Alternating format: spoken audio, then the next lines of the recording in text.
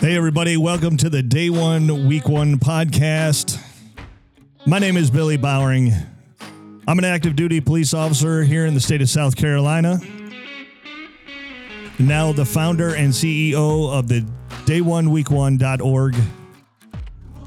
Over on the controls, I got my man, Nick Gaida, also active duty police officer in South Carolina, but he's now the executive producer of the Day One, Week One podcast. Say hi to the folks, Nick. Hello. All right, today we got a very special guest. We got Miss Parker McBryde here to speak to us.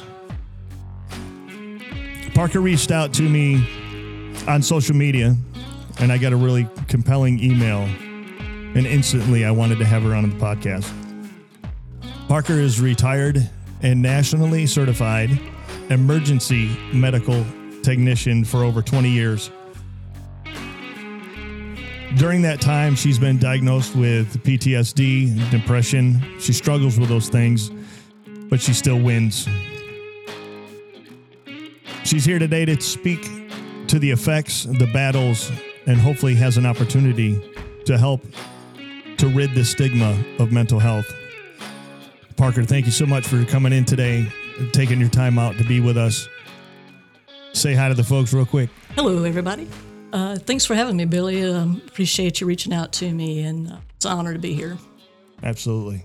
So we got some questions that we want to kind of get into. Obviously, we want to know more about you, where you come from, how it all started.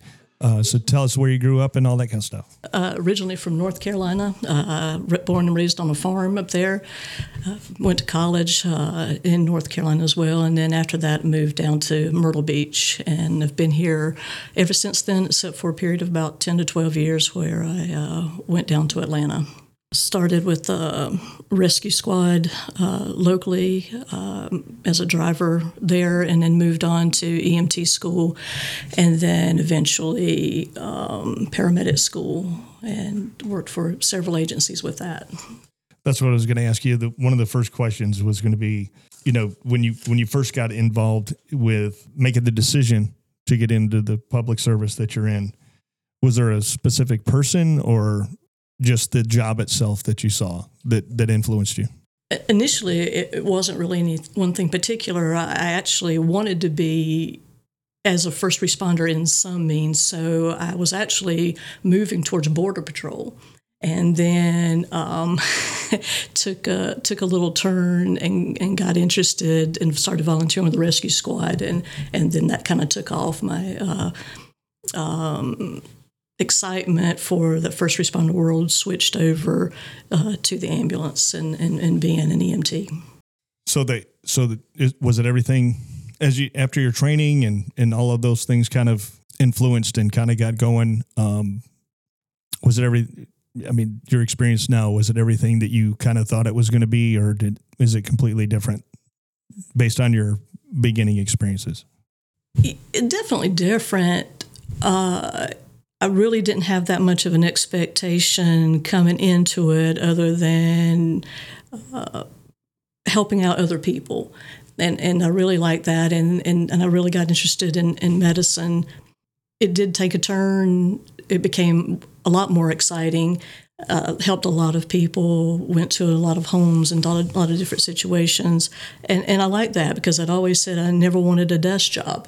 And so being out in the elements and being around people and having somebody that you're going to be working with day in and day out, and you kind of get to know them and become part of their family, that was really exciting for me, and I enjoyed it thoroughly.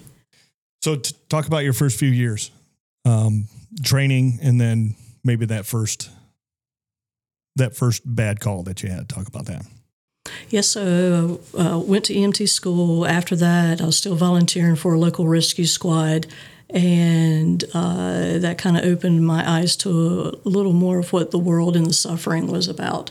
And it's not necessarily always about the traumatic calls, but the medical calls, and especially when it's somebody that you're going to quite often, and you get to know them and their family, and then you see them getting sicker and sicker, and until finally, it may come to that point where they pass away.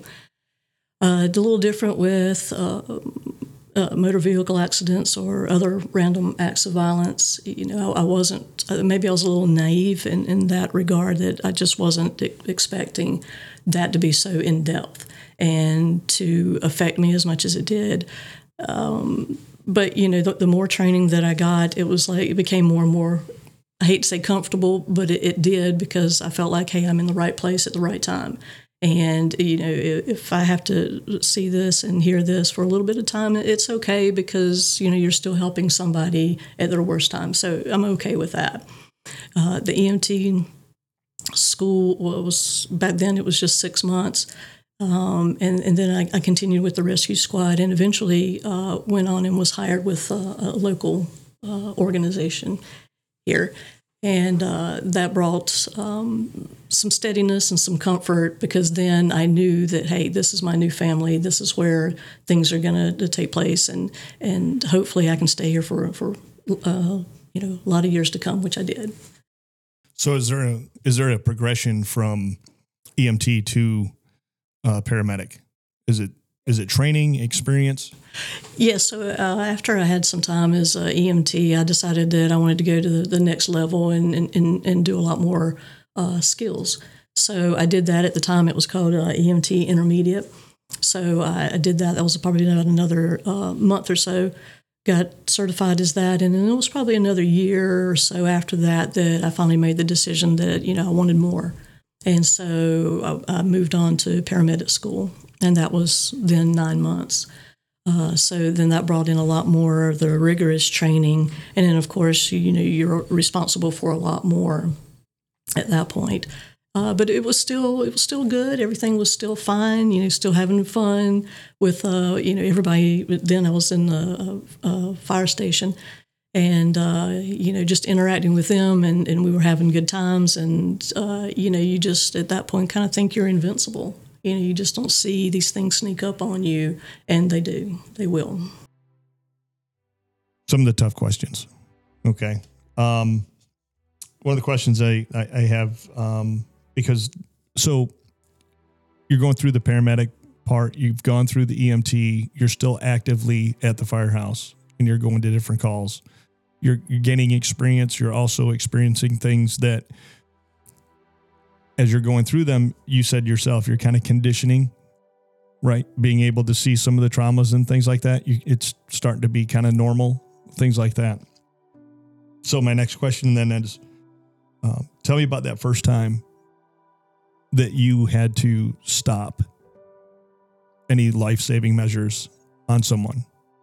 And if you could just kind of speak about, maybe not immediately because of the training, but the after effects of that, and how that helped you, and did you have anyone that you were able to talk to about it? Predominantly with us, we didn't stop life-saving services at that point. Whatever we had, we were doing, working in the ambulance. None of that would really cease until we got to the hospital. And then the doctor would come in and re-examine, and they would do what they need to do. And then after a period of time, if they needed to cease further measures, then they would. But some of those calls still hit pretty tough, depending on the age of the person, whether it was something that was long-term, whether it was unexpected.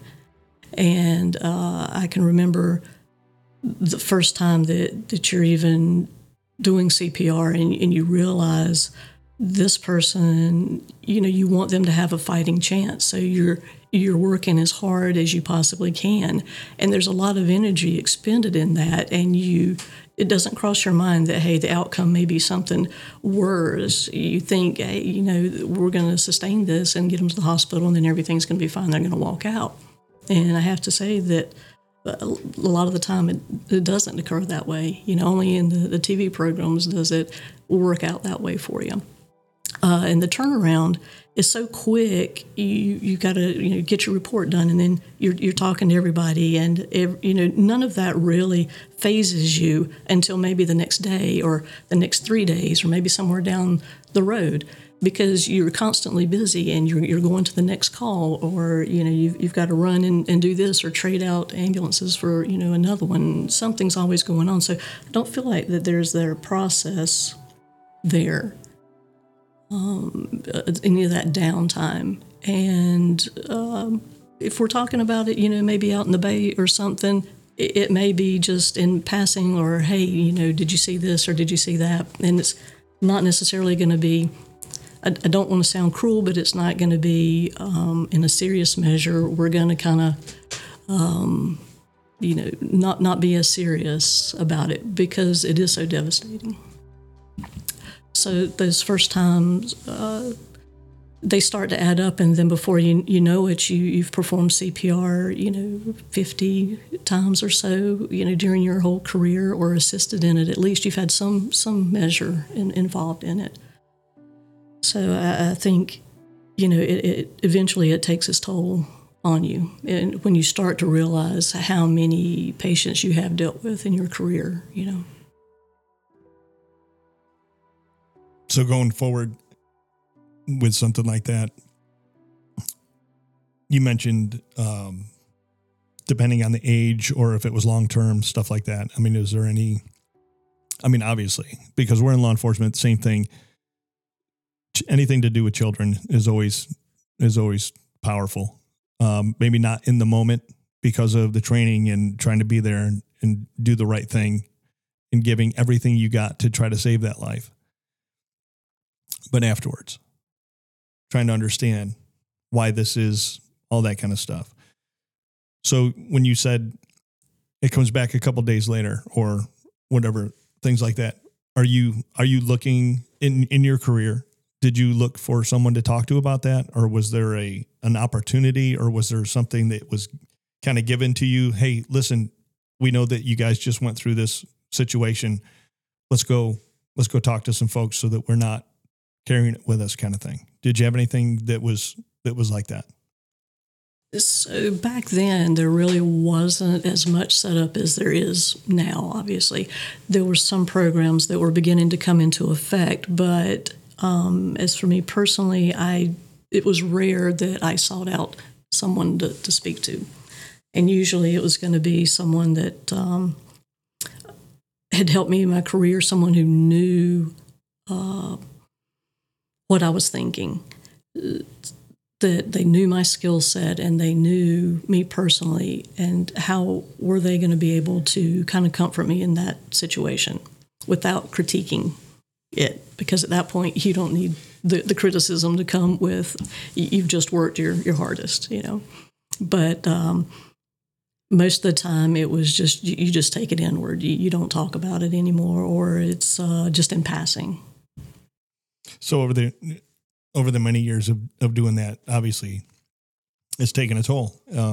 You were open about depression and PTSD and those kind of things.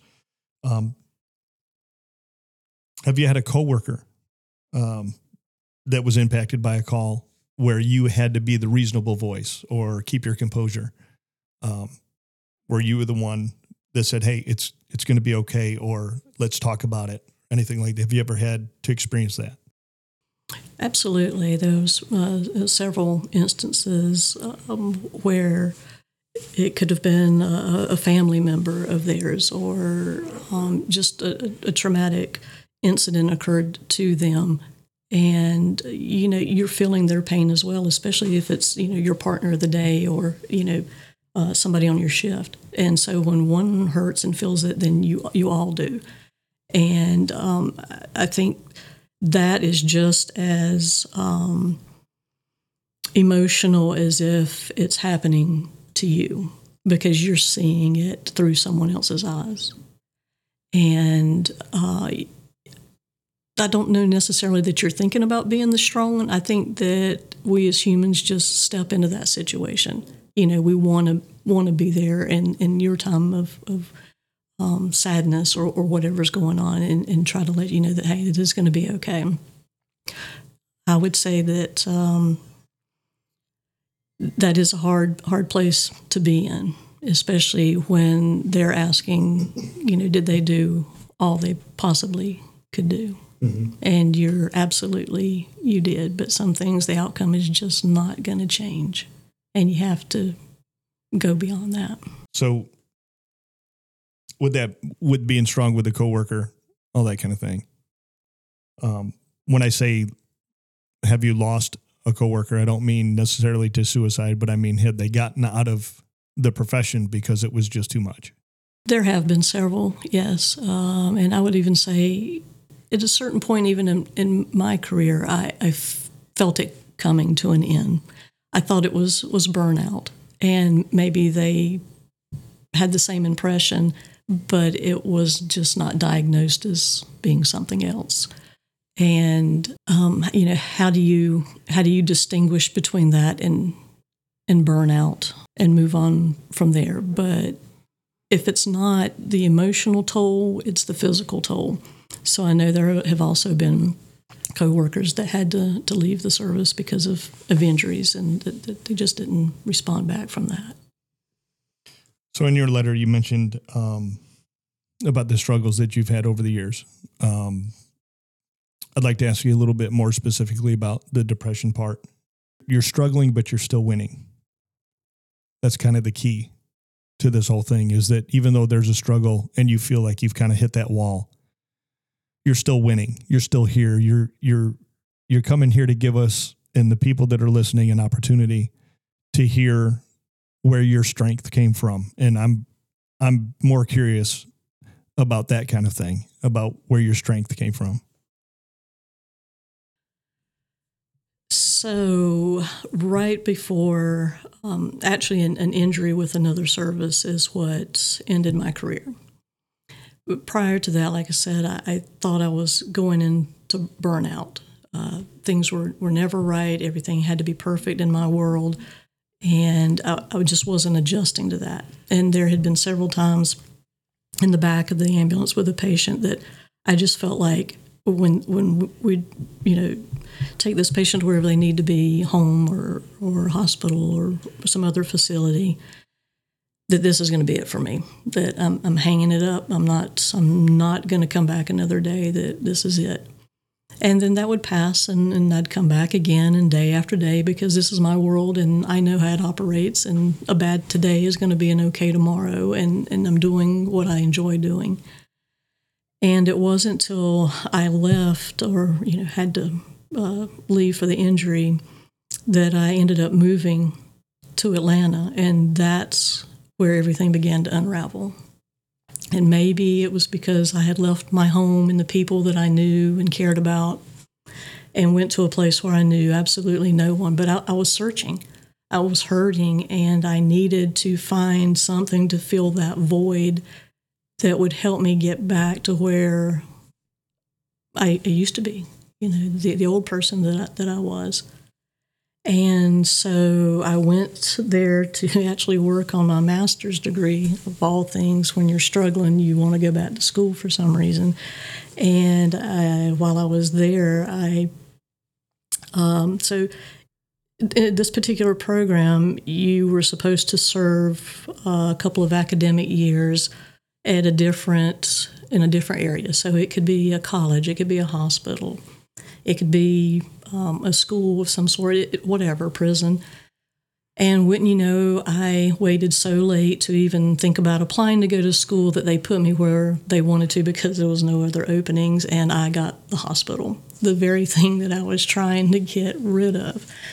And I thought, well, how is this going to work out for me? But, it turned out to be the place that I needed to be, and I didn't see it. I fought it. I'm stubborn and strong-willed and opinionated on certain things, and I just was not going to do this. And they were like, well, this is your only option, so you're going to have to. And it was through that we had to take outside courses with it, and of course one of them was a trauma class.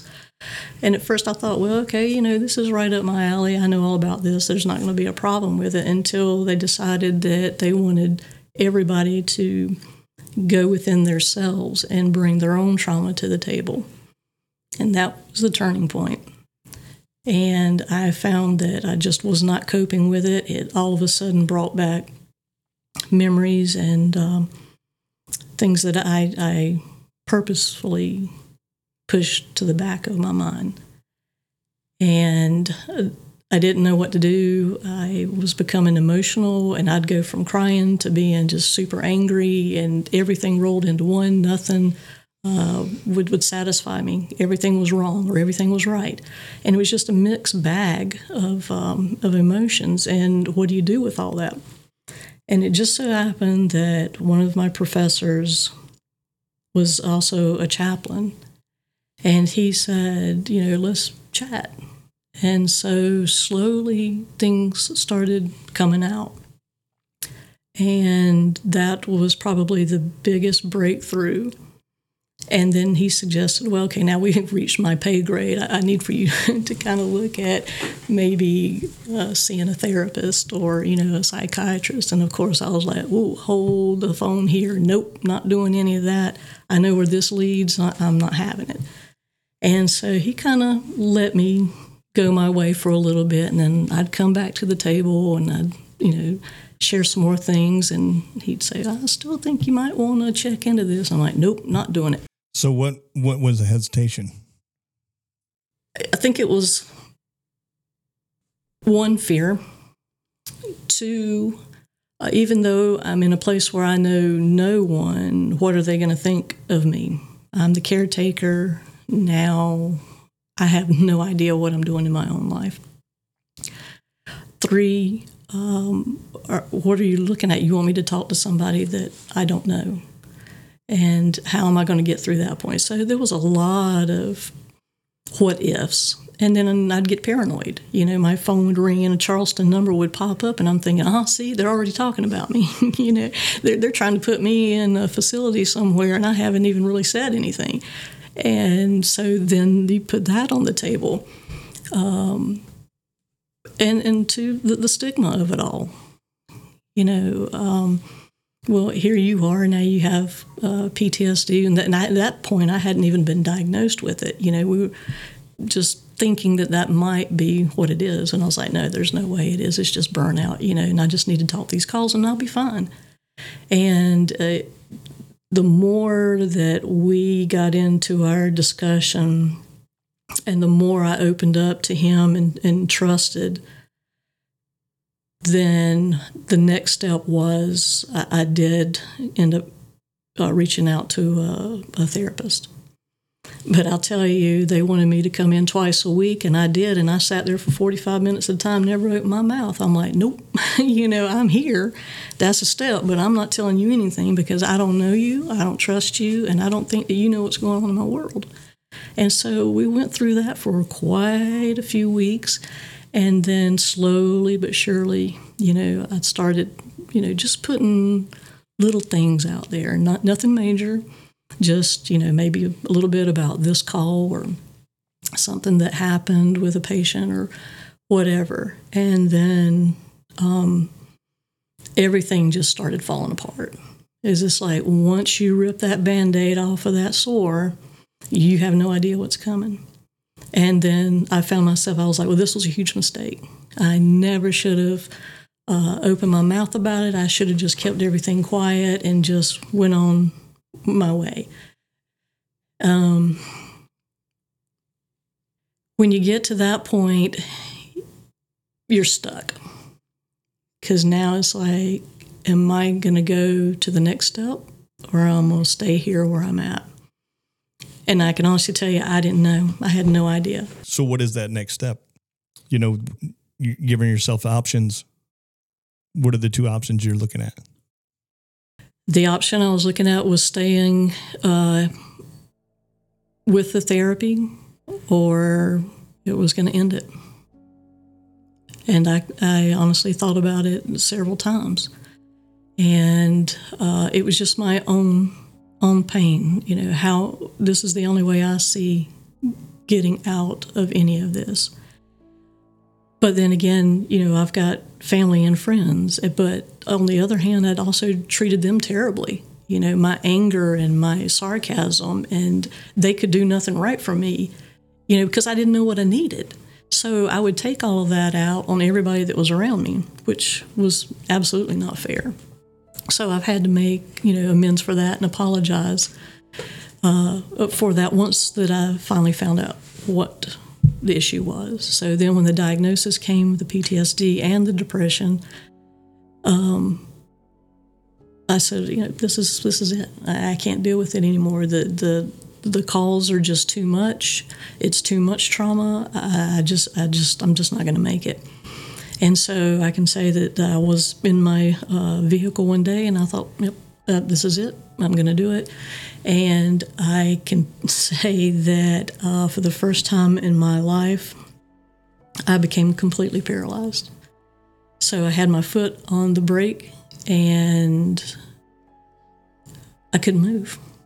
And so I'm also crying. The only thing I could move was like my hands and my arms. So I reached for my phone, and I called another friend of mine, and he happened to be out of town. And he said, "Can you hang on? I'll be back tonight." And I said, "Yes, I can hang on."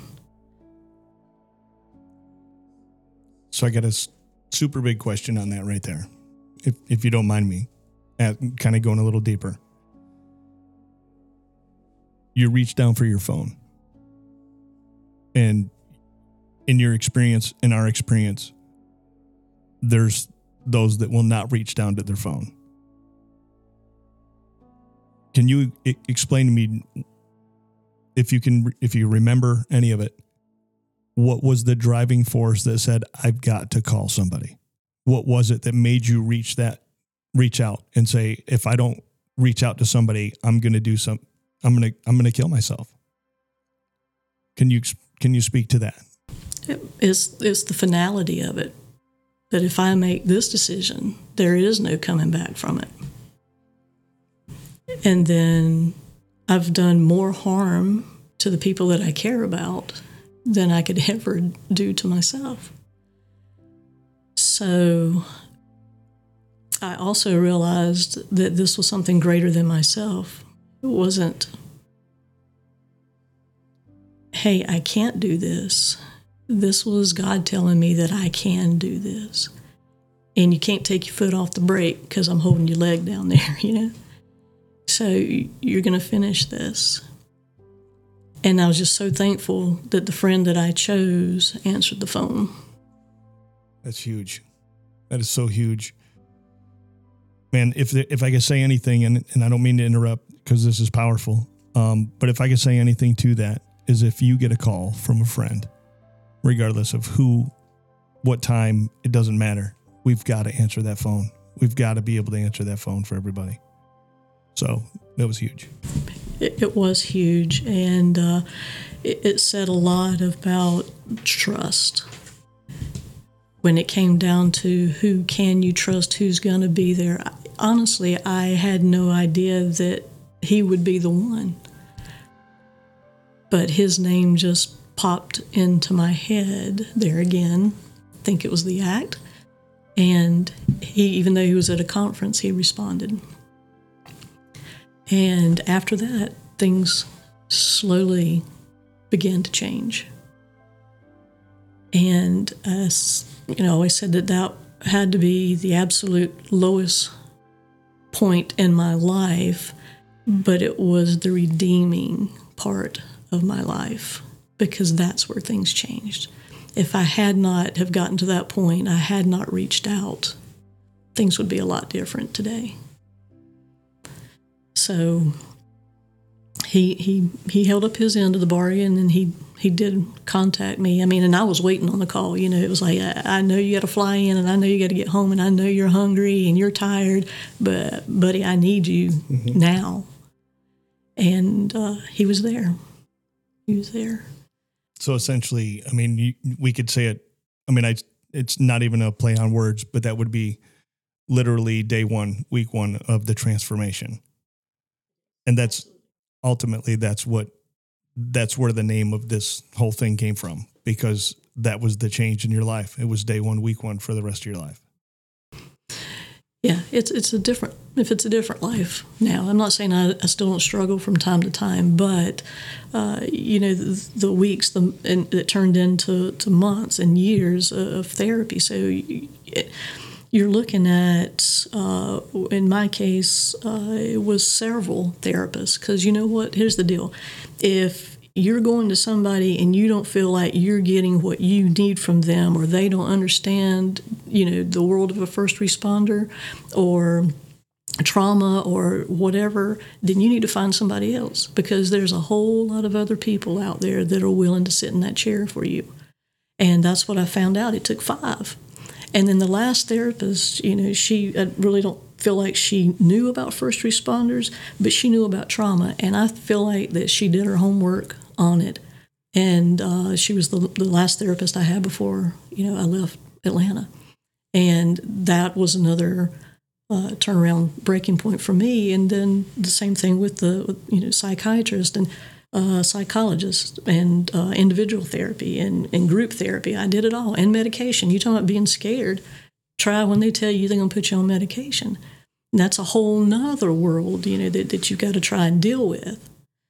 So that's one of my things is I'm a veteran, so it seems like every time I go to the VA, and I'm not trying to badmouth them or anything else, but it always seems like they always ask the question, "Are you on medication?" Because I've been diagnosed with PTSD from the military, and they've always asked me, "Are you taking medication?" And that's not something that I don't know if it's that I'm not willing. I figured that the mind is stronger than any kind of chemicals you could put in your body. I'm not trying to advocate for or against. I'm not trying to say that, because they can help people in great ways. That's something that I fight against. So, and with the thing with the medication, I was all against it and said absolutely not. And it took time to get me to try it.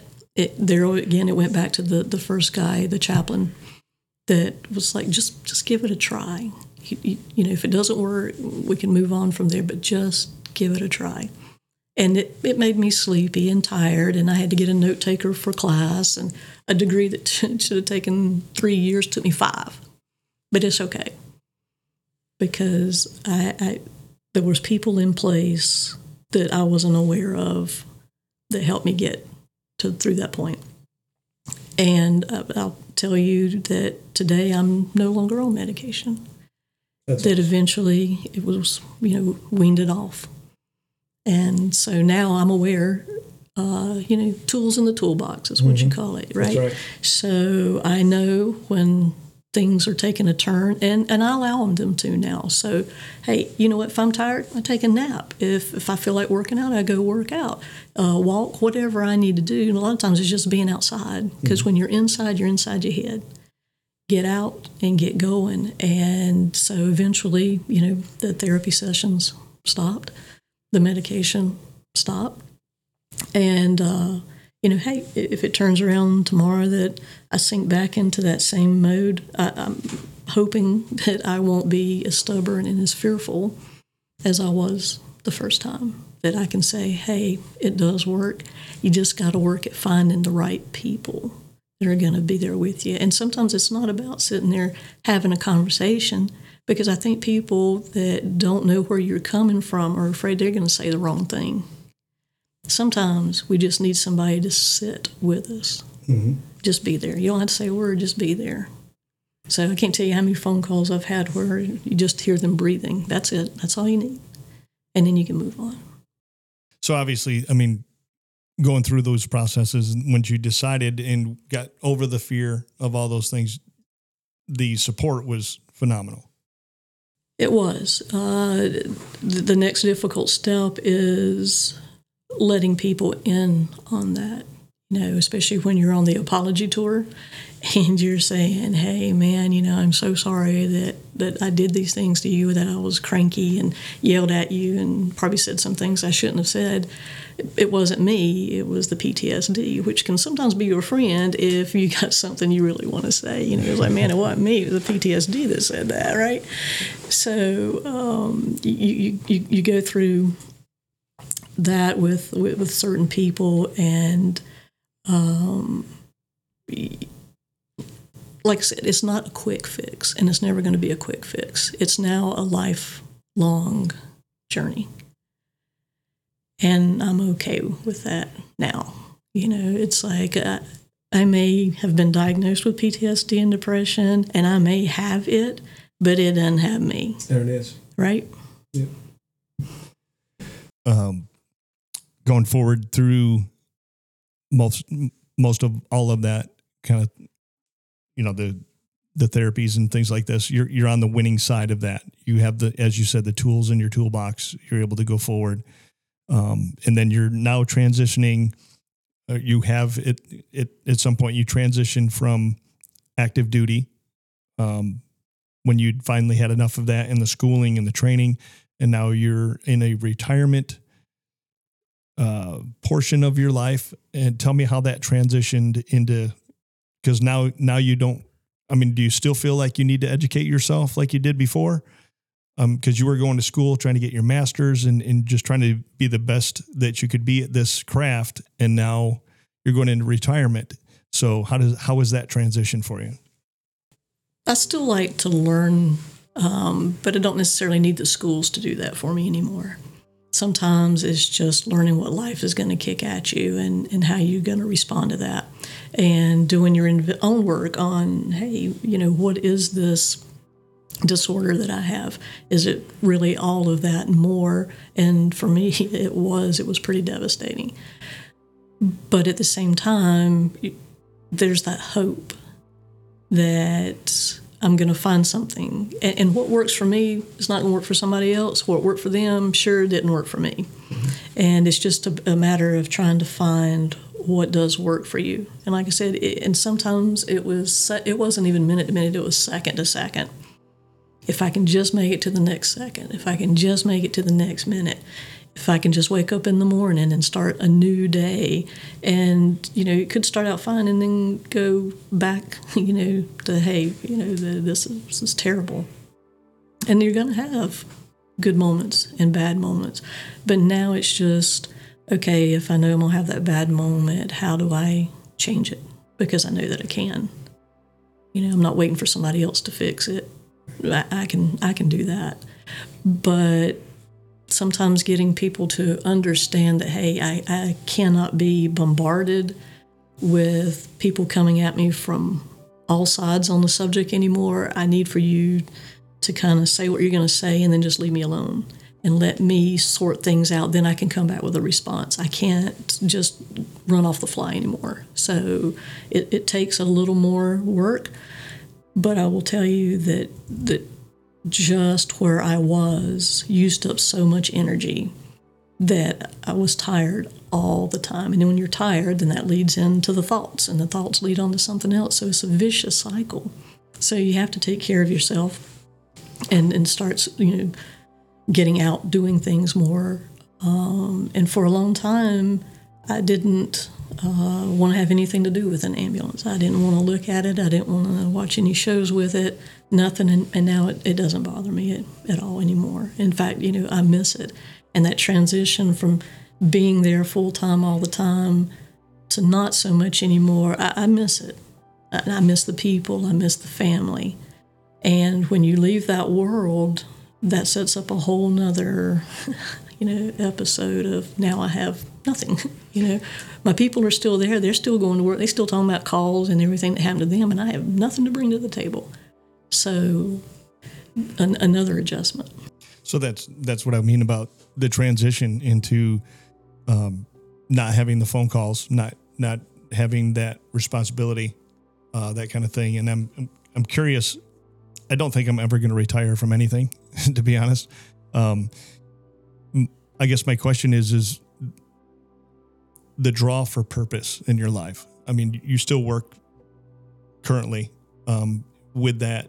So that obviously gives you structure and things like that. You're still working while you're retired, but what about that purpose portion, that transition into do you still feel like all the education, all the stuff that you brought, all the stuff that you learned, all the people that you've met, do you still feel that sense of purpose in your life while you're in retirement age? For a while, it kind of dropped off. I felt like, so much had been given to me during this journey that I wanted to give back. And so I thought about starting, and I did for a while, but Billy, I think it wasn't the right time because I was still struggling, and yet I was trying to reach out and help somebody else. And I had to get myself together. And so now I am together. So when I first saw your very first episode, and I was like, these guys, this right here is the real deal. Otherwise, I would never have reached out to you, right? I appreciate that, 100%. There was that connection, even if it was just from the voice, nothing else. It was like, this is it, and then all of a sudden it stirred all of that back up for me. And it was like, we got to help these people. We got to help each other. We're the family. So where are we at? And then that brought up more and more and more and more. And then it was like, okay.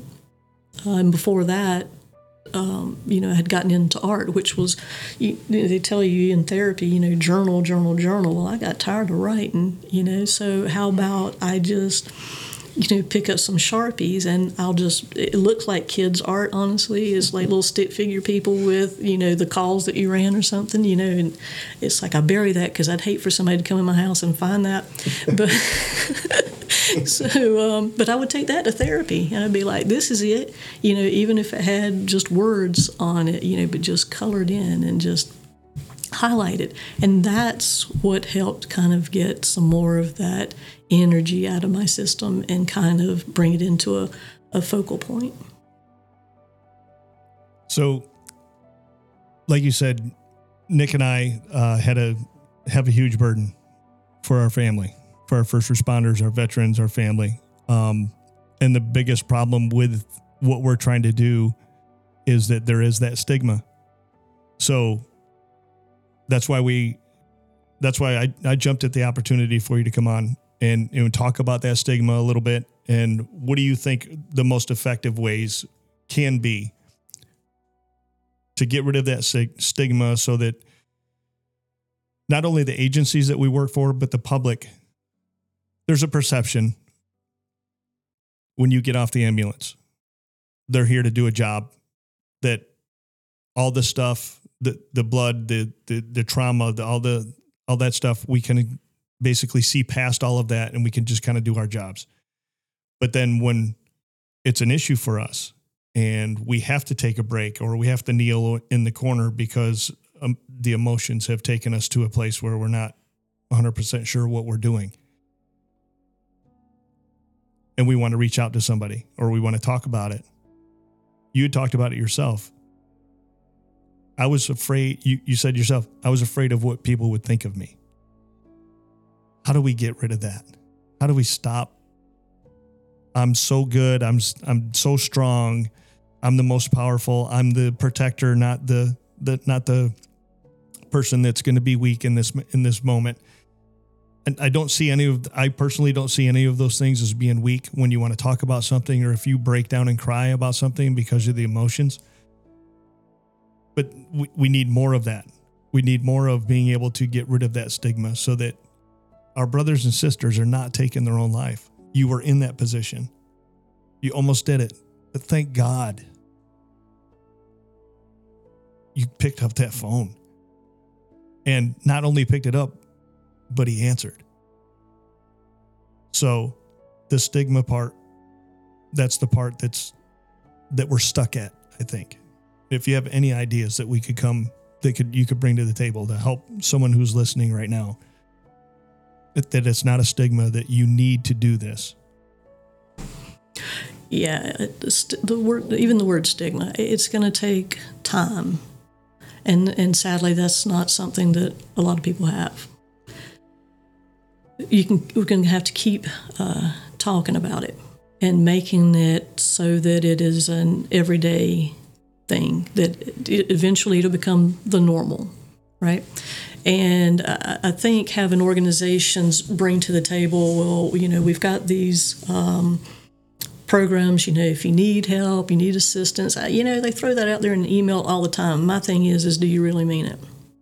I got to know that you really mean it. You're just not going to send it because you don't want to deal with me anymore, or you don't want to know that this is happening, or you think, well, I don't know what went on, but our department offered them this. Well, that's fine, but I got to feel like that it's wanted and it's needed. and that the person that I'm sitting across from is truly there to help, and not just, hey, I'm getting a paycheck and I just got to listen to a bunch of first responders talk about some calls. Big deal. Well, it is a big deal. And, if it's going to be somebody that sometimes that's an issue. Sometimes you walk in and this is the person that's supposed to be helping you. Well, you know them, and you might not have the best relationship with them. Do you want to share your thoughts about something that's going to make you look weak with them? Probably not. So there again, is it going to be something where it's a complete stranger? And then what kind of time frame are you going to be looking at with that? So there's a lot to talk about, and I don't have a complete answer at this point. But I think having something in place is a heck of a lot better than having nothing in place. So I think it's going to be people continuing to talk, and then maybe going to your department and say, you know what, this isn't working. Y'all got to come up with another solution. Or maybe it is working, and then how do we make it larger to be able to talk to people? Because even if you send somebody, and say, well, I think you need to go to, it may be that they go and just kind of, okay, I went, but they didn't really talk about what was going on. And you got to feel like, too, that your job's not going to be in jeopardy if you do go talk. That's a big one. A lot of times in law enforcement, that's the biggest struggle I think that we might go into is that, they're going to take my badge and my gun, and they're going to sit me on a desk for however long until someone else determines that we're strong enough to put that gun back in the holster and the badge back on our chest, kind of thing. For law enforcement, I know that personally to be my experience was if I reach out, hey, I'm struggling with this. Okay, well, we're going to take you off the road for a little while. That's a fear. And I think that's every police officer's fear, to be honest, because of tradition, I guess, is one of the big things. It's taking you away from what makes you feel good, right? You got into this because you wanted to help people, and now even that's being taken away from you. So now you're creeping further and further back instead of leveling out or progressing. Absolutely. 100% agree. So going forward with that, I think we're all on the same page when it comes to that. I think you are a great advocate through this podcast to speak to the person who's not going to go to the counselor or says, nope, I'm not doing that. To that person who's been to counseling and is like me, when they mentioned medication, said, nope, not going to do that. Speaking again to that person who may never reach out to anybody, talk to a buddy, call anybody, might not reach for that phone that day.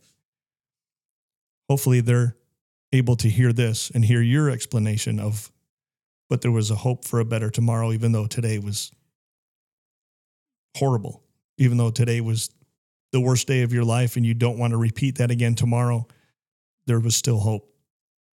And you're speaking to that. And that's huge. And that's what everybody needs to hear. I think it's amazing that you've come on board with us and a full compliment when you said these guys are the real deal. We have a burden for each other, for our family, I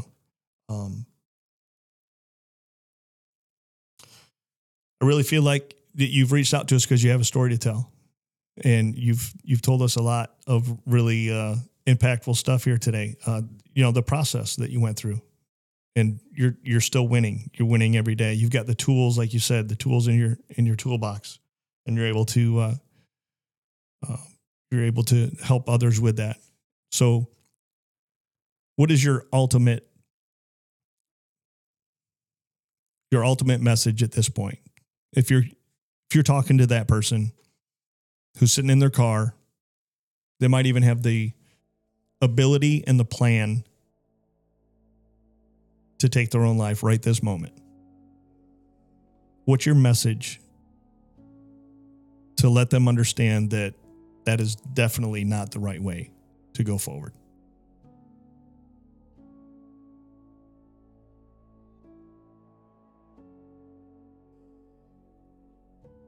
is to take a second. Sometimes that's all you need is just that 1 second. And to realize that there are people out there who love and care about you. We don't always show that to each other. Life gets in the way. We get busy.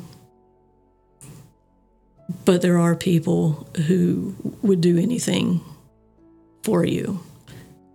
And sadly, we get to a point where we don't see that. We don't feel appreciated. We don't think we're good enough.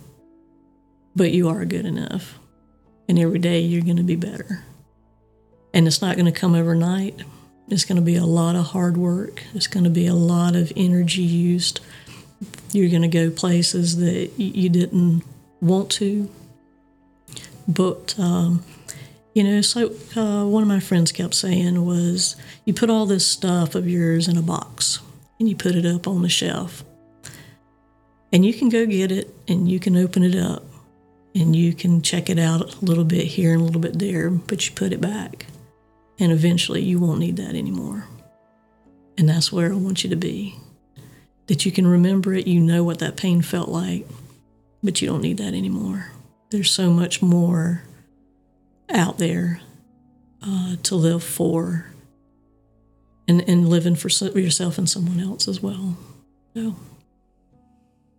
Outstanding.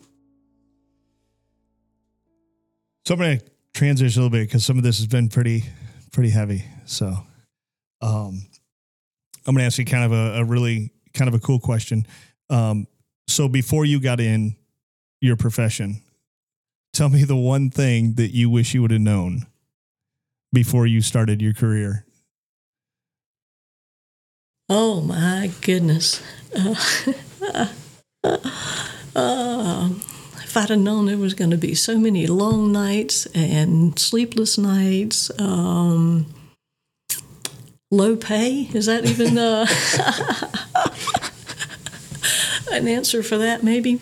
And that it would take up so much of my time, even on the days off, and it would take up so much time away from family and friends that it kind of becomes addicting in a way. You want to be there for that big call. You want to be there for whoever needs you at the moment.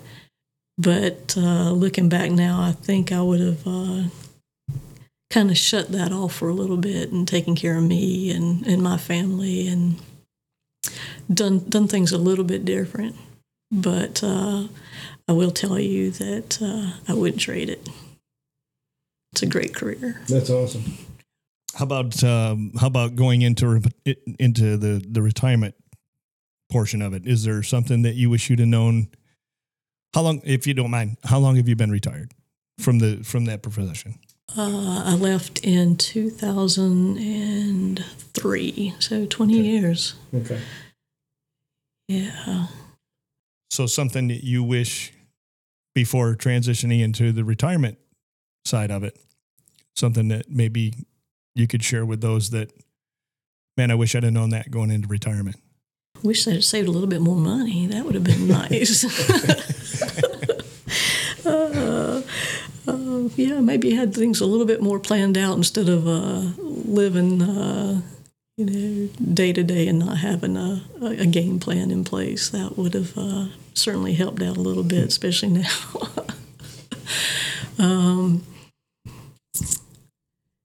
Probably taking a lot better care of my body physically, too.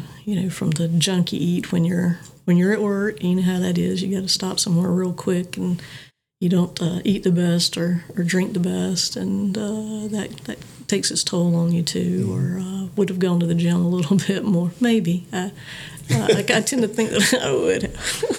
This is our resident gym guy right here.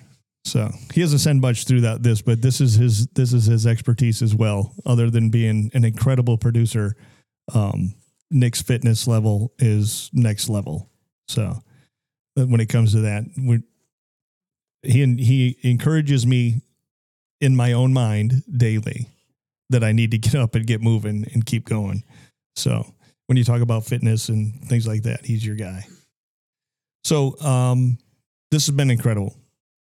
I've learned a lot about you. I'm super excited that you're here. I definitely want to have you come on again in the future because I think you have a lot more to tell, a lot more to share.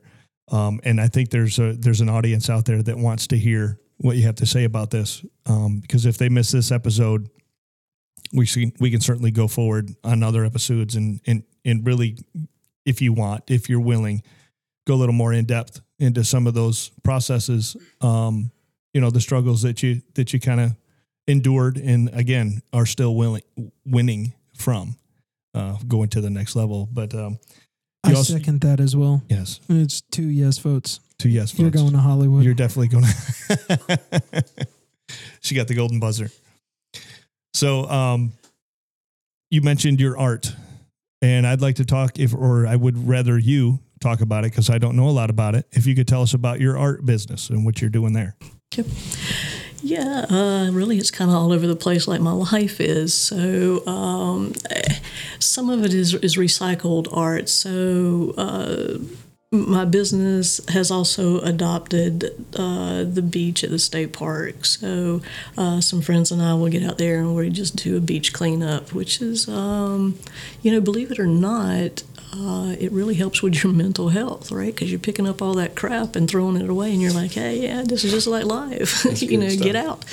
And then you're protecting that. So some of the things that I find out there, I'll bring back and do the recyclable art.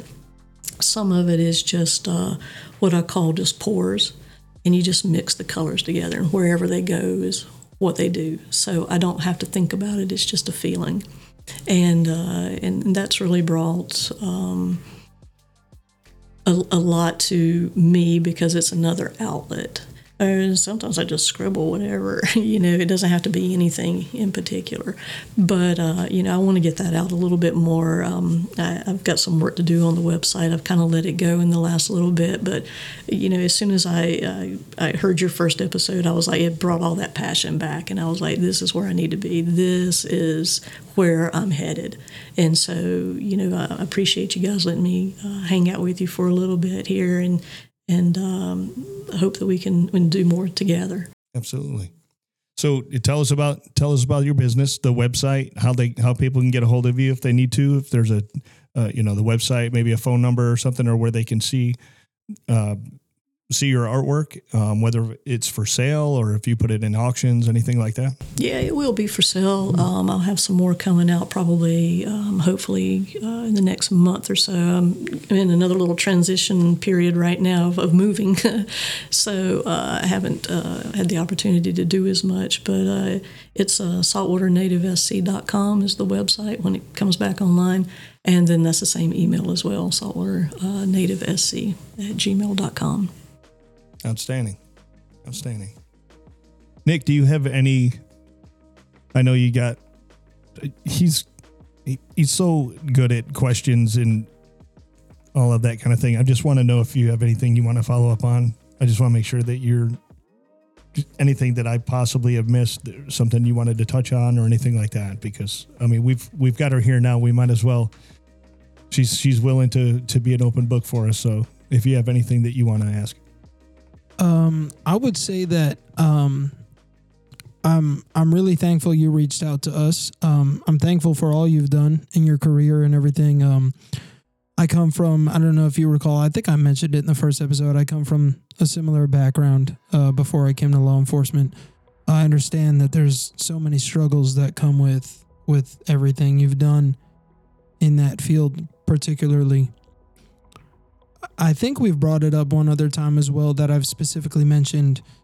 There's a relationship you build with someone's life you're trying to save that we don't always get that with law enforcement. We've done it a few times, and I understand that takes a different toll. But overall, I just really want to say thank you so much for everything you've brought to the table today. It's been phenomenal. It's been another mentor of mine for sure. I'm excited for other people that are interested in the mentor series to hear your story and learn from you. And I know that they've got a lot of tools from this to put in their toolbox. I'd be thrilled, honored to have you back for another episode again. It's been awesome to sit here and take all this in and get to listen to it. Thank you. Thank you to, you've made it really comfortable. I mean, I didn't know you guys. I mean, what am I doing reaching out to you on Facebook or whatever? What's wrong with me? But, it just felt right. And sometimes you just get that feeling and you just know without ever meeting anybody. And you guys have been absolutely outstanding and making me feel welcome and warm and allowing me just to kind of talk my way through it again. Which is always a helpful thing. So I appreciate you guys. And, good luck with all that you're going to do, and you guys are going to be great. Really appreciate that. Coming in, I'm in awe, first of all. I wasn't sure what to expect when you came in. Nick and I had actually said just before you got here, Nick looked at me and said, "This is going to be a big one. This is going to be a big episode." It's gone over the top of what I expected. So, there's so many people that when they hear this, they're going to understand. And I don't want to talk over it too much because I want them to be able to remember all the things that you've spoke to. So, man, I thank you again. I can't wait to bring you back on again. Hopefully you're open to it. We can go forward. I've learned so much from you today. Thank you so much, Parker, for being here. Nick and I, so much gratitude for what you've done in your career. I know the word gets used too much, but you're definitely a hero, 100% a hero. So thanks for coming on. Thank you, guys. Appreciate everything that you're doing and going to do. This is going to be a big thing for a lot of people. You're going to be there for a lot of people, and that's what's needed. So, and it comes from the heart. It doesn't come from funds or you're out there trying to get a name for yourself. This is the real deal. That's right. So thank you. All right, everybody. Thanks for coming and listening to the Day One Week One podcast. Make sure you go to the website dayoneweek1.org. Register your email so that we can get the alerts out when this episode is going to be released. Make sure you reach out to Miss Parker at saltynative.com. saltynative@gmail.com. SC. You forgot SC, excuse me. saltynativesc@gmail.com. Thanks, Nick. You've been awesome, as always. You kill it every single episode. Appreciate you, man. Let's go to post-production.